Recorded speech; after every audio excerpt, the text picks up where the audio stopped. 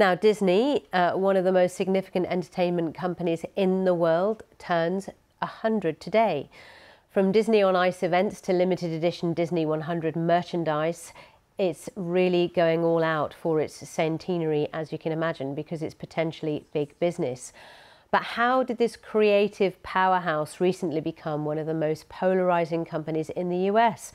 I spoke to Paul Werner, principal analyst at Insider Intelligence, who told me all about Walt Disney's genius. His creative genius is the reason we're talking about a 100th anniversary. It was the spark that set everything in motion, and really that defined the company for most of its history. It's become something different and bigger in some ways, but it really all started with a mouse. It absolutely did, which is quite incredible, really. And it's an enormous cultural kingdom that spans the world. Its tentacles are vast. Just talk us through its dominance, really.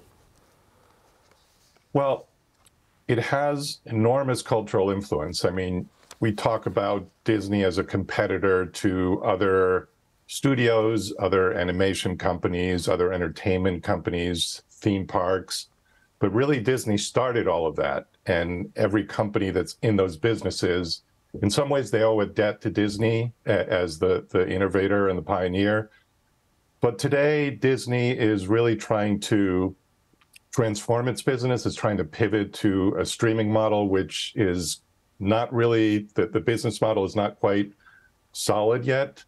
I think it's very strong in its theme park business. It's had some rocky times recently in the theatrical business, and it's trying to get out of the TV business, the traditional TV business. So it's at a crossroads on many fronts, and that's not even talking about like all the stuff that surrounds those businesses, which we can get into.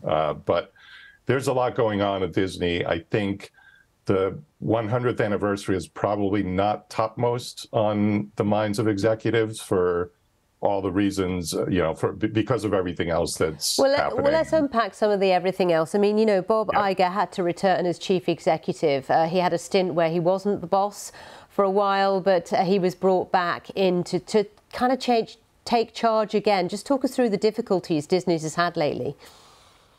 Yeah, I mean, they're facing a not so solid economy, global conflicts. It was already enough with the Ukraine war, and now there's another war. They're basically exiting the TV business. There are existential questions about the streaming model. There's a actor strike that's ongoing, a writer strike that went on for a long time.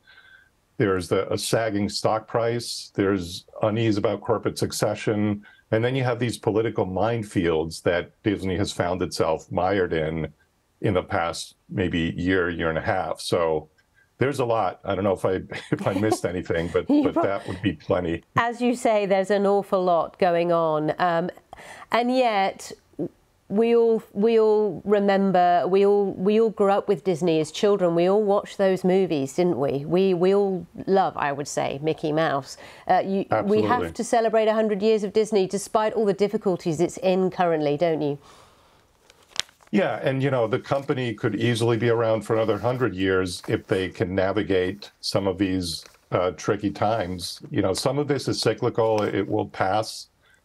And a lot of this is stuff that Disney and all of its competitors face. So it's not just Disney being singled out. Paul Werner there from Insider Intelligence talking us through the birthday of Disney, 100 years old.